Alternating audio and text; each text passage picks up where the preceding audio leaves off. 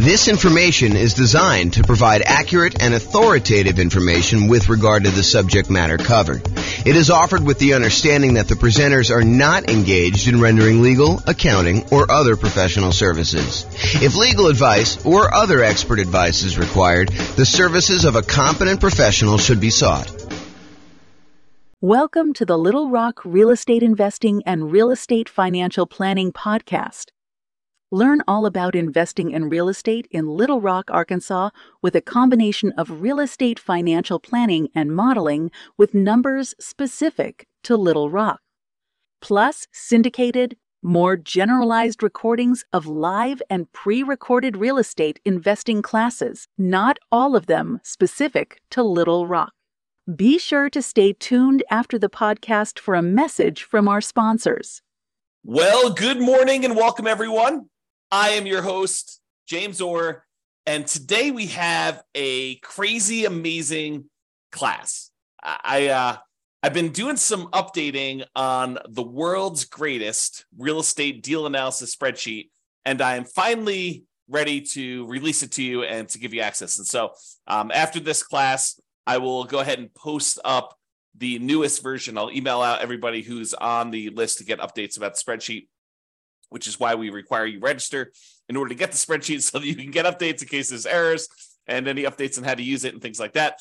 So we're going to go over the brand new spreadsheet, some of the new things that we've got here, and I think you're going to love it. What's crazy to me is just how wrong I'm going to go out on a limb and say every other spreadsheet is, because no one does this right. I don't know why people don't do this right, but if you're not taking into account reserves when you analyze deals, you're doing it wrong, because you need to have reserves in order to invest in property. So if you're not taking reserves into account in like what your overall return on investment is, then that's not correct.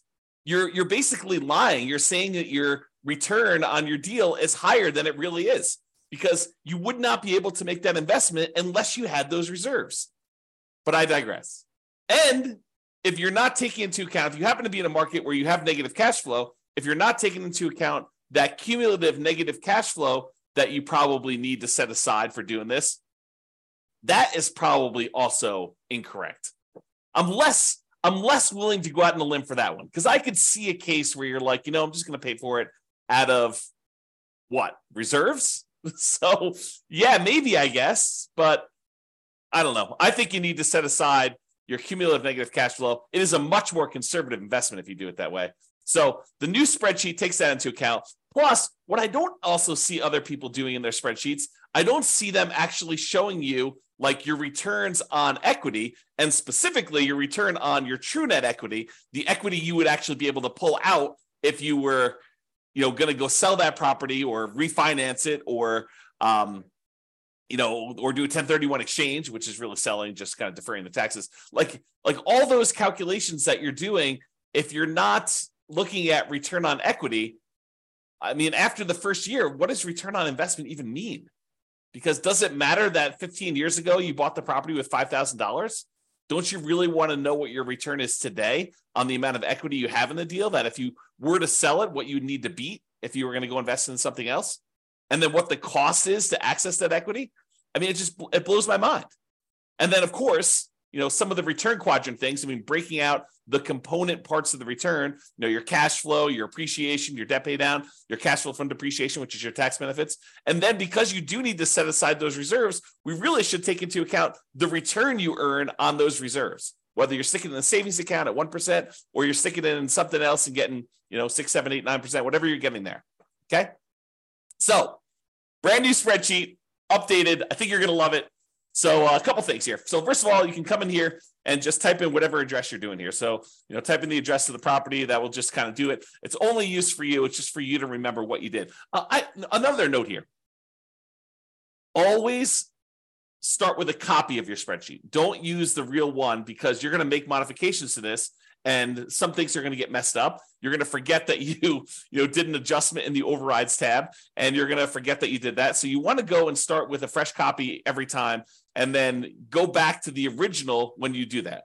So Or if you have a template, if you're like, hey, look, I know my taxes are always going to be, 1%. So go ahead and put 1% in there and then save that as your template. And then always go back to the template that you've modified to kind of do it. Okay. That being said, that way you don't make any mistakes. All right. So put the address in here. You're going to put the ARV. I'm going to do a whole series on deal analysis. So I'm not going to go and actually analyze the deal and walk you through the deal analysis. We will do a lot of classes on those. I'm going to do a class on how to analyze 20% down, 25% down, all cash, lease option, creative financing, nomad, house hacking, BRRRR strategy. We'll do all of this type of deal analysis so that you understand how to analyze every single deal. And then, provided I can get to it, I do plan on allowing kind of a explanation for every city. So basically, any deal you have for any of the kind of modeling analysis that we've done for every city, you will be able to go and I will walk you through the deal analysis for every type of deal that we model in every city using that city's specific numbers and basically showing you the charts for the deal analysis spreadsheet. It won't actually be the spreadsheet. It'll be like my version of the spreadsheet on a website. So that is coming. Knock on wood that I have enough time to go do it, but it is coming. That's what the plan is right now. It's always been the plan. I mean, that's why we built it this way. Okay, so that being said, so you put in the ARV. It does take into account if you're buying properties at a discount. So if you do, you bought the property for less than what the ARV is, it does adjust and show that you got this bonus return in year one from appreciation, like that. Basically, you got forced appreciation by buying the property at a discount, and then it does also show that your return on true net equity goes down after the first year because you got this massive return in year one from that bump. So I'm just going to put it back so that you can kind of see that. They put in your purchase price, whatever that's going to be. You put in seller concessions, whatever you negotiate with the seller to get them to contribute towards your closing costs, you can do that. That counts as a credit towards you. And then your down payment amount, put in 20% down or 5% down or 25% down. In this case, we'll use 25. Your closing costs, which we'll calculate here, and then show how much the closing costs actually are in dollars. So use the percentage. And then rent ready costs. This is how much money you need to put into the deal to get the deal ready to rent. So if you go buy a property and on the inspection report, it's got a whole bunch of repairs listed that you need to go do before the property is ready to have a tenant in there, and it's going to cost you $7,000, you put $7,000 in there. And then this will automatically take that into account. It includes it as part of the investment you need to make in order to get the deal ready to go. So, put whatever numbers you want in there, and it will do the adjustment and do some calculations for you based on that. Then this cumulative negative cash flow field is brand new. The idea being this: if you're going to buy a property, let me just back up. In our current marketplace, the last few years, prices have been going crazy up, and interest rates have gone up a ridiculous amount. But even though rents have increased, they haven't quite increased enough to counteract the significant increase in prices and the significant increase in interest rates. So in some markets, in many markets, I'll just say this, it is harder than ever to get good cash flow in every market. Okay. Some markets, you're going to have negative cash flow, especially if you put down a very small amount. If you're going to go do like house hacking, put 3.5% down, it's very likely with the interest rates where they are that you're going to have some negative cash flow on that. And what negative cash flow really is deferred down payment. Because if you had put more down, if you had put 100% down, you wouldn't have negative cash flow, right? If you put 50% down, you probably wouldn't have negative cash flow. But we're choosing, after we do our analysis, we're looking at the numbers saying, look, I'm choosing to put less down. I'm choosing to put 3.5% down or 5% down or whatever down. And so you're choosing to have some negative cash flow. And if you choose to have negative cash flow, we need to take that into account in our deal analysis.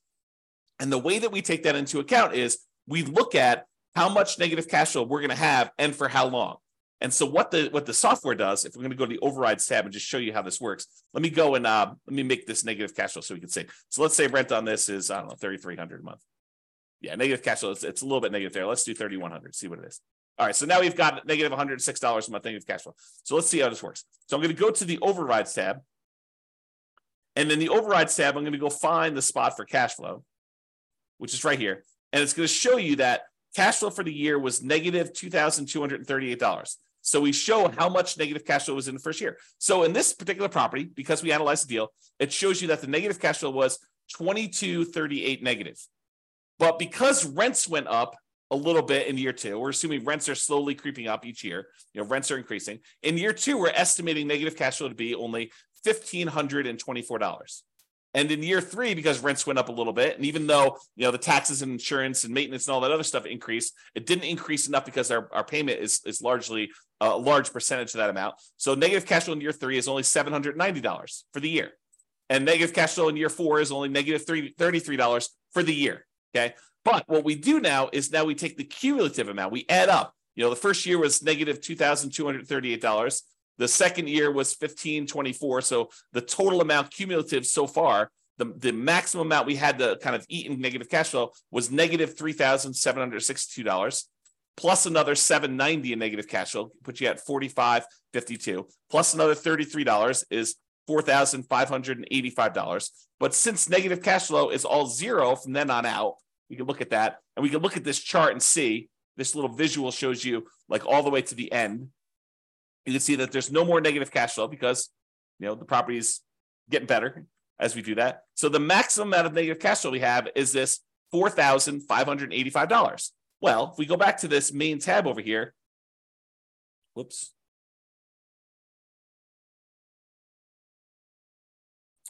Looks like I got an error. I will fix that. There we go. So now it shows you the maximum amount of cumulative negative cash flow that you have on the property. And so it shows you how much you need to have set aside there. So now it says, look, you need this amount down, $110,000. You need this amount in closing costs, $4,840. You need this amount in order to make the property ready to rent. And we're going to need $4,585 set aside to get us through the entire estimated amount of negative cash flow we have in the property for the duration. And that's going to count all as how much we need in order to do the deal. The total amount we had to invest, which is now $119,425. So now whenever we do a calculation for return on investment, how much we had to put into the deal, we do it based on everything: the total down payment, the closing costs, the rent ready costs in order to make the property ready to go, and any cumulative negative cash flow over that entire time that we're likely to have negative cash flow on this property. So now the calculations for return on investment are correct. Before, they were not. Okay? Now, mortgage amount does that calculation, put in your interest rates, loan term, you put in how long it is. Private mortgage insurance, in this case, we're putting 25% down, so we don't have any private mortgage insurance. But if you did, you're putting 15% down, you put that in here. At what point do we drop the PMI off? So it'll calculate it only until you get to that point for loan to value, and then it'll drop it off. How much rent you're getting on the property. Vacancy, property taxes, calculates those. Insurance, HOA, utilities, put all that in there. Maintenance on the property, setting that aside. If you're going to go calculate a different dollar amount for capital expenses, you could set that aside here. Use the capital expenses spreadsheet that we have, totally separate spreadsheet for calculating how much you need in CapEx in order to do that. How much you're paying in property management, if you're doing that at all, unless you're doing it yourself. Land value and the type of property. So land value is going to be used to calculate your depreciation. The type of property for commercial or residential, either do a C or an R, and it does the adjustment for you there. And then estimate your effective income tax rate so that we can calculate what benefit you're going to get from that depreciation. And then we'll be able to do that calculation correctly. Okay, so you do all that, and then we've got these 9 kind of key areas to look at to determine the deal. And they are in somewhat order of importance or order of timing. It's sort of a combination of order of importance and order of timing. So the first one we got up here is your monthly cash flow in the first year. So you can see, because we dropped the rent on this property in order to show the negative cash flow, we've got negative $186 a month in cash flow. So this is a property that has negative cash flow. But we're setting aside all that negative cash flow so that we don't have to stress about it. That's why it makes it more conservative. So we've got our reserves, plus we got this negative cash flow, okay? So we've got this monthly cash flow amount here, negative $186, but we're getting $227 from that depreciation benefit, the cash flow from depreciation, the tax benefits of owning that rental property. So we're getting money back either monthly or with every paycheck. We're not paying in to the tax system because we know we're going to get a certain amount of money back, or at the end of the year, we're going to get a big chunk back to offset this whole thing.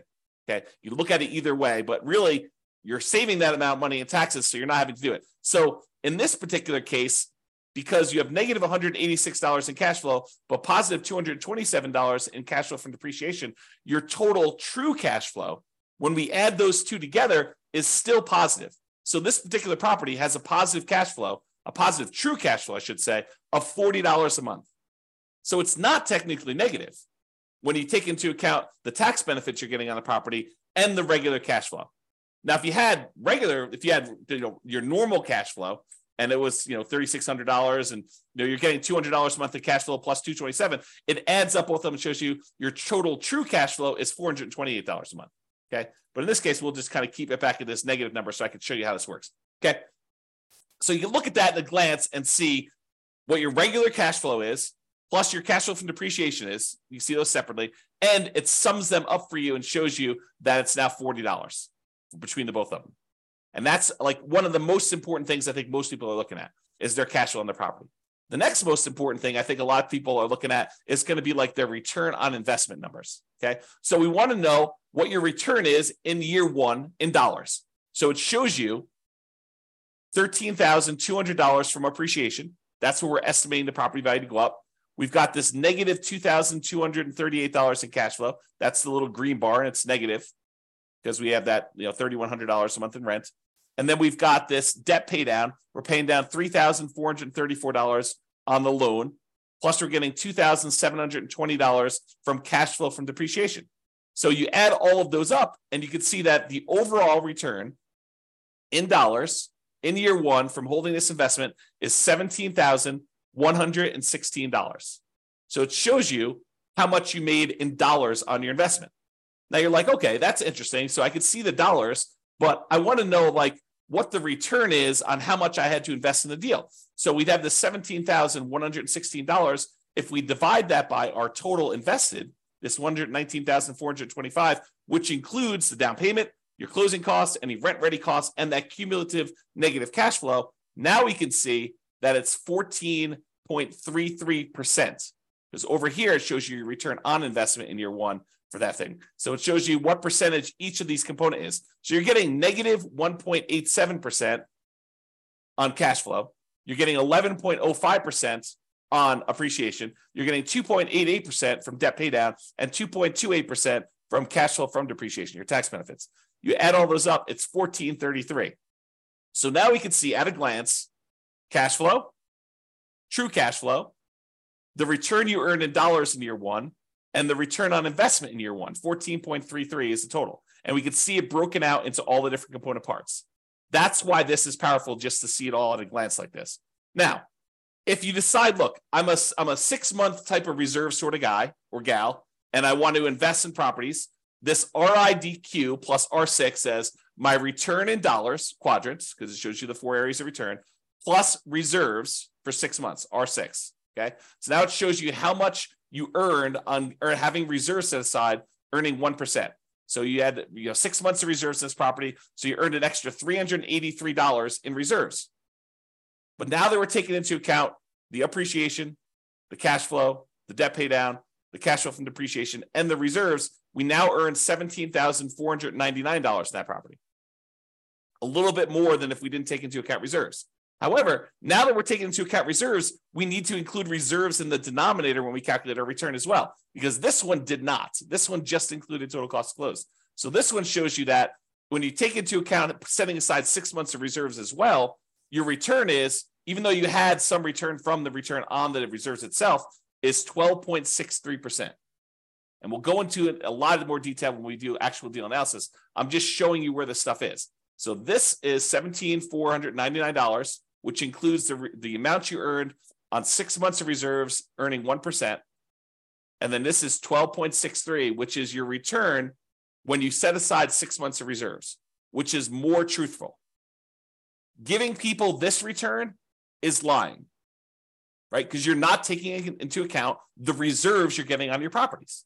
The reserves you need to set aside in order to buy your properties. Okay? So now we know that if we actually put aside 6 months of reserves, and even if we earn 1% on those reserves, you have them in the savings account, which I think is prudent for if you have a small amount of reserves, then 12.63% is your overall return, including the return you earned on reserves and taking into account that you had to have the reserves in order to get this return to begin with. So this tells you your overall return. Now, if you're a person who says, look, I'd like to have more reserves, let's call it 12 months, a full year of reserves, but I'm going to take a good portion of that and I'm going to have that invested in something else, something that gets a higher return than just savings at 1%.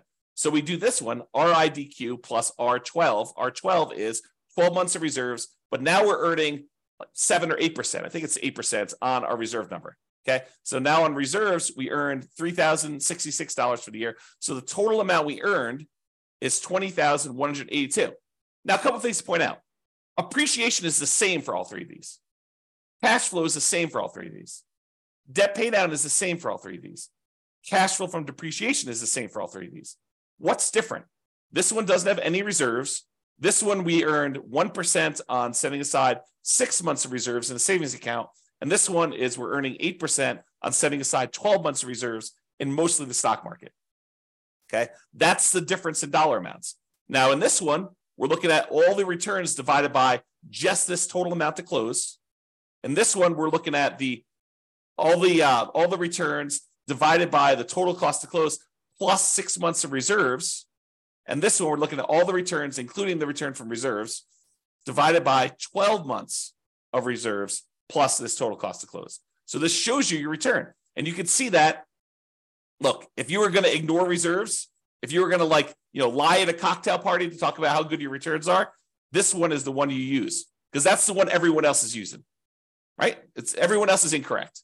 But if you actually go and you set aside 6 months of reserves, this is really what you're earning, 12.63. And if you set aside 12 months of reserves and you're getting 8% return on the reserve dollar amount, then you're getting 12.79 total. Okay. And that's why this is important. And that's usually what we look at in order to look at a deal. Now, some people are like, look, that's great. That's all year one stuff and a lot of returns in year one and the return on investment in year one and my cash flow in year one. But what about like your overall return, 5 years from now, if I sold the property? That's the returns if sold. So you can look at whatever year you want in the future and you could see either what the annualized return is, which is simple return, or the compounding annual return is, what the compounding rate of return would be on your money. Or if you're an internal rate of return person, we show you that as well. And you could see all three different lines and you could jump out and say, okay, year 10 looks like my kind of like annualized return is, 16% or so.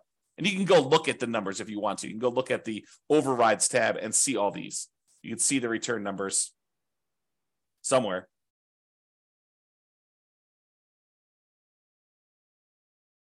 There you go. Here's the returns.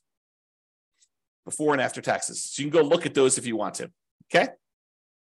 Or just kind of estimate it from the chart. You can see how it's doing, right? So this is if you wanted to look at those different returns. You want to see the internal rate of return? That's in year 15.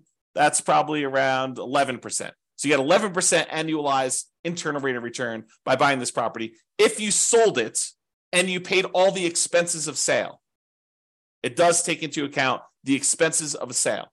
And you can adjust what those are in overrides. Okay, so you can adjust what your expenses of sale are and have it be. And in some cases, you may want to say, hey, look, my costs of sale are different at different periods of my life because my tax rate's different, or I'm a real estate agent, so I won't have a real estate commission here. But if I go beyond this point, I'm turning my license, and so I don't have that anymore. You can do all that because we have the ability to override in any year, almost any number. That's what's amazing about the overrides. Okay, so shows you returns if sold. Then you're like, hey, look, James, I know you're doing like the saying cash on cash return on investment. I get it, but I'm a cap rate person. I like cap rate. Okay, fine. Here's your cap rate numbers. Cap rate for the first 5 years shows you right on the homepage in the middle, right front and center. Now it shows you your cash on cash number, and then it shows you your cap rate. Cap rate is your return if you own the property free and clear, if you didn't have a mortgage on it. It shows you what your return is, your cash return, cash flow return, if you did not have a mortgage on the property. Okay. If we had whatever this is, 3,600 here, you can see the cash on cash return shows positive now. And you can see how it changes over time. Okay, put it back to 3,100 just so we can see that. All right. Now, once you get past year one, does it matter that you put $14 into the deal? No, now we're really concerned about, what is the return I'm earning on the equity I have in the deal? Because what we want to say is, look, I have this property, and what if I took the money I have in the deal and I wanted to go take that and invest somewhere else? Could I go take that money and invest somewhere else? And if so, what am I currently earning on that money that I would walk away with that I could go invest in somewhere else? That way I can compare it to what I would invest in. If I'm going to take this equity out of my deal and get 11% return, well, what am I earning on that amount of money in the deal right now? What is the return I'm earning on that money that I would walk away with? Because that's what I need to compare it to, so that if I took the money and invested somewhere else, I could compare those appropriately. And so now what we're looking at is your return on equity. And specifically, not just the return on equity, which I think is wrong, right? Like, I like the idea of someone, okay, look, if you're not going to look at return on equity at all, that's like one level of wrong. If you say, look, I understand what you're saying, and I really should be looking at my return on how much equity I have, that's a step in the right direction. But it's still not right. And I still see people doing this. I still see people doing, like, looking at the return on equity like that's a real number. It's not a real number because you don't really have that equity. In order to access that equity, you got to do something. You got to either refinance the property or you got to sell it. I mean, that's how you get equity. So you need to take into account, what does it cost me to get at that equity? If you're not taking that into account, then you're fooling yourself, because that's not a real number. And I'll show you here in a second that that's not a real number. It's a significant cost to get at this equity. Okay. So this shows you, though, the return you're earning on that true net equity. Your true net equity is your equity after you subtract out closing costs, real estate commissions, capital gains taxes, and depreciation recapture tax. All the expenses you have of selling a property and getting out of the deal. That's what true net equity is. So this shows you now your returns on these 4 different areas, plus your return on your total return. So the green line, everything matches. Green is always cash flow. Your green line is going to be your cash flow return. Starts off negative in this case and kind of grows up here, so that your return on equity over time eventually is pushing 4% or so. Okay, that's sort of like your cap rate over time. It approaches cap rate, right? Debt pay down return starts up here, kind of drops down, it kind of continues on, drops down a little bit. Appreciation return shows you what that looks like over time. And then your cash flow from depreciation number looks like that is. When you sum all of them up, it's this dotted line. So right now, when we first got the deal in year 1, it looks like your overall return on true net equity is just below 20%, probably 19.12 looks like. And then your return as you get to year 10 or so, I don't know, it's probably in this ballpark of whatever that is, 15%. So your return on true net equity is 15% there. So you can see how this changes over time. And of course, if you want to go look at the overrides, you can look at your return on true net equity right here, return on true net equity quadrants. So it shows you each year's numbers and breaks them down for you. So you want to go look at year 16? Okay, year 16, you're getting 6.25% from appreciation, 3.35 from cash flow, 2.92 from debt paydown, and 0.83 from cash flow from depreciation, for a total return on true net equity of 13.35. Okay? All right, so you can see the true net equity numbers and how that works out over time. Typically, your return on true net equity drops off. On a finance property, it tends to decline over time. Okay? Now, as I told you before, these are like in order of what I think are probably like most important or over time. So when you're buying a property, you're tending to look at these, maybe these. This becomes less important when you're initially buying. Some people might glance at it, but this is more like hey, how does my property perform over time as I look at this? And that's why it's there. Now, annual key metrics. Some people they're like, hey, look, I really want to know what my gross potential income on a property is. I really want to know what my gross operating income is on a property. I really want to know what my operating expenses are, or my NOI, my net operating income. Okay, fine. Here they are, right here for year 1. If you want to see what they are for other times, that's all right here. So you can look at the overrides and see it at any different time. Here's your net operating income numbers going all the way across. Here's your operating expenses. Here's your gross operating income, your gross potential income. You can see all those for any year if you want to see it, and you can override them. One of the nice things about this spreadsheet, which I probably didn't mention, is this allows you to track your investment, not just when you buy, which is what most spreadsheets do, but you can go in here and using the overrides, you could say, well, I expected my cash flow to be this in year 1, but it ended up being this. And if you change your numbers in the overrides for what your cash flow actually was, or what your appreciation actually was, or what your CapEx was, or any of these numbers, it then updates the spreadsheet so that you could use this to track your performance over time, not just when you buy. All right. All right, so it shows you your annual key metrics if you want to look at those. And then if you want to see your non-loan expenses, how much are you spending on vacancy? How much are you spending on property taxes? How much are you spending on insurance? How much you spend on HOA? How much you spend on maintenance? All these different numbers here, you could see those at a glance if you're concerned about those. And it shows you year one numbers for that, the annual numbers there. Okay. So those are sort of like, I don't know, what I would call less important metrics for most people. But if you want to see them, not only are they available in the chart, they're also available in overrides. Okay. Now, this is arguably, in my opinion, one of the most important things to look at next, yet no one has it in their spreadsheet. I don't know why. It blows my mind. But really, don't you want to know how much equity, specifically true net equity, you have in your property, or cash out refi equity you have in your property at any given time in a property? Like, you want to see that, right? And how much does it cost you to access that? Well, this is this. So the dark lines that are kind of increasing over time, that's your true net equity and your cash out refi equity. The really dark one is how much money you have in true net equity, the amount of money you would walk away with if you sold the property and you had to pay closing costs, real estate commissions, which can be zero. You can override that number.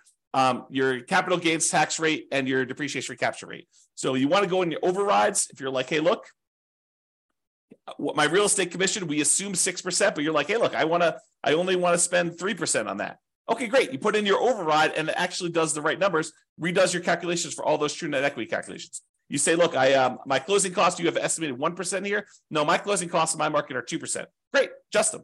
What about closing cost dollar? You're like, hey, it's not really a percentage. It's more like $5,000. Okay, put in $5,000. Or your real estate commission dollar amount. You want to change that? Or you want to say, my depreciation recapture tax rate, it's not 25%. I make less than that, so I'll put in my number. Or my capital gains tax rate, it's not 15%. I'm in that really low tax bracket. It's zero for me, at least for the first few years. Put in zero for a few years, then put it back up to 15. You can adjust all that, and it will do the calculations and update all the charts correctly for you. Okay, so this shows you how much true net equity you have. It's this dark line. So, by year 10 or so, you've got about $200,000 and change in true net equity. But what about if you wanted to do a cash out refi? Well, that's different, right? Because the cost to get at the money is different. And the amount of money you have to be able to get, because you can only go to 75% loan to value, is different. So your amount for your cash out refi is probably around, $170,000. And you could go look at the overrides and see the exact numbers, right? And you could also say, look, I don't do 75% loan to value for cash out refi. I got a guy that'll go to 82%. Great. Adjust to 82% right here. We have an adjustment for that. It's an override. So go ahead and do it. Or my cost to get out my refi, it's not 1.5% in order to do that refinance loan. It's only $500. Okay, fine. $500. Done. Just adjust that. And it does it for you. Okay. So this allows you to do that. Now, these dotted lines, they show you what percentage of the money you're taking out were expenses to get at that money. It costs you money to do a sale. It costs you money to do a refi. So how much did it cost you as a percentage of the amount of money you're taking out, right? Because I want to know, look, how expensive is this money to get at? And so these numbers show you how expensive it was. This dotted line here shows you that, you're looking at this other scale, about 40% of the money that I would get out were spent in order to get at that money. That's really expensive money. It costs you 40% of the equity you're getting out. 40% of the money that you would have in hand, that's what it costs you to get at that. And it actually goes up over time in the first, 8 years or so. Then it starts declining a little bit. But even by year 20, it's still over 40. It costs you 40% to get at that money. And you're like, okay, I'm going to do a 1031 exchange. Great. Go and do the overrides and adjust for a 1031 exchange. Say, I don't have a real estate commission. Well, you probably do. I don't have closing costs, which you probably do. Okay, I'm not going to have to pay capital gains. Instead, I'm going to have to pay, $1,800 or $800 for a 1031 exchange intermediary. Okay, put those numbers in. I'm not going to have depreciation recapture now. Sure, but you're kicking the can down the road too. And so even though your costs may go down, you still have that later on. Now, this one is the darker dotted line is your cost to access cash out refi equity. Well, that starts at almost 40% too, but that drops off really quickly. So that by year 10, it's only about, 5% of the money that you're pulling out is what it costs you. So it's calculating what percentage of the money you're pulling out in order to access that equity. So this is your equities and the cost to access, and specifically your true net equity and your cash out refi equity. honestly, it's probably like a true net cash out refi equity because we're looking at the cost there. Okay. Now you may say to me, James, but if I'm doing a refi, I'm actually just borrowing that money. Sure. Yeah, I agree.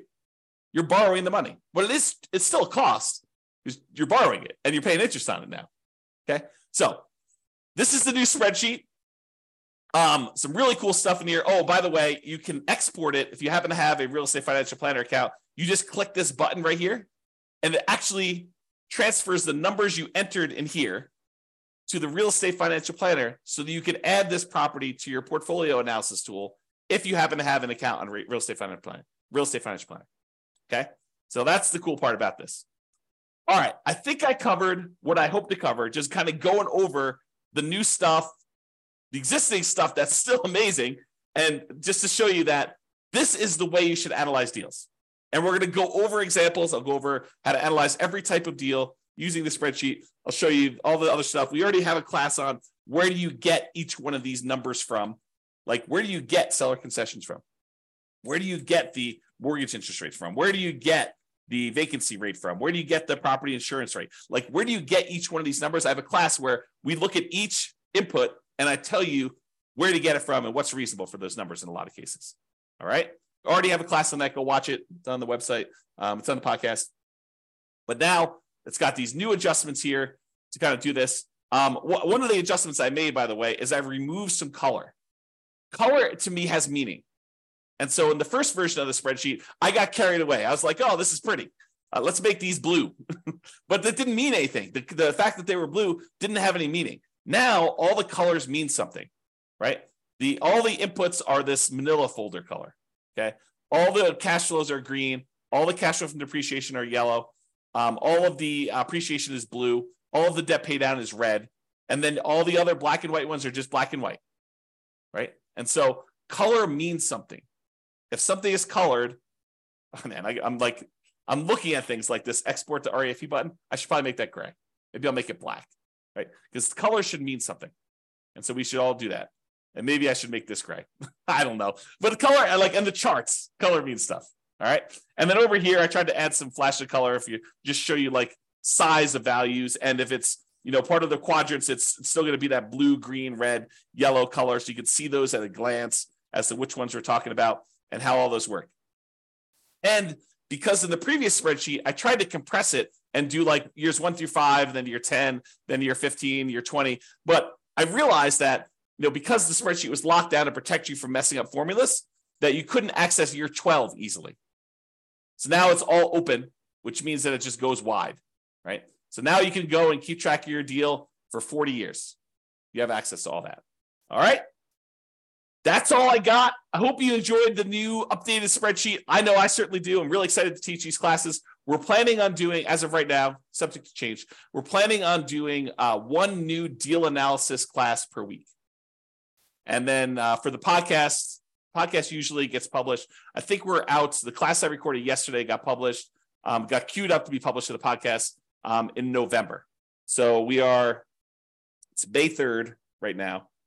So November is 6 months out. So we're currently 6 months ahead on what the podcast gets. All the Substack guys get access to it immediately, but the podcast stuff is delayed by about 6 months now, and it will continue to delay because we publish the podcast once a week. We do the classes daily. So every week of content that is live, the podcast guys, that's a month, approximately, 5 days, 5 weeks, somewhere around there. 4 to 5 weeks. So you get an idea. So trying to get to be a year ahead on the podcast, and then I'll evaluate what I'm going to do at that point. All right. That's all I got. Super excited for you guys. I will get the new version of the spreadsheet out to you, but I hope you enjoy it. Hope you like the new spreadsheet, and we will do deal analysis, and I'll cover a whole bunch of stuff for you. Thanks so much for coming on. Have a great day, everybody. Bye-bye for now. With home prices up, mortgage interest rates up, and rents up, but not quite enough to counteract the higher prices and interest rates, cash flow on rental properties in Little Rock is harder than ever. Book a call with the Real Estate Financial Planner to apply our proprietary 88 strategies to improve cash flow on your rentals. See the show notes for a link to schedule your call and improve your cash flow today. If you're a real estate agent, lender, or professional in Little Rock that wants to help our real estate investor listeners, consider reaching out to learn about collaboration opportunities with this podcast. We'd love to add more value to our listeners by having you assist our investors buy, sell, and finance their real estate investments. See the show notes to schedule a call to discuss collaboration opportunities.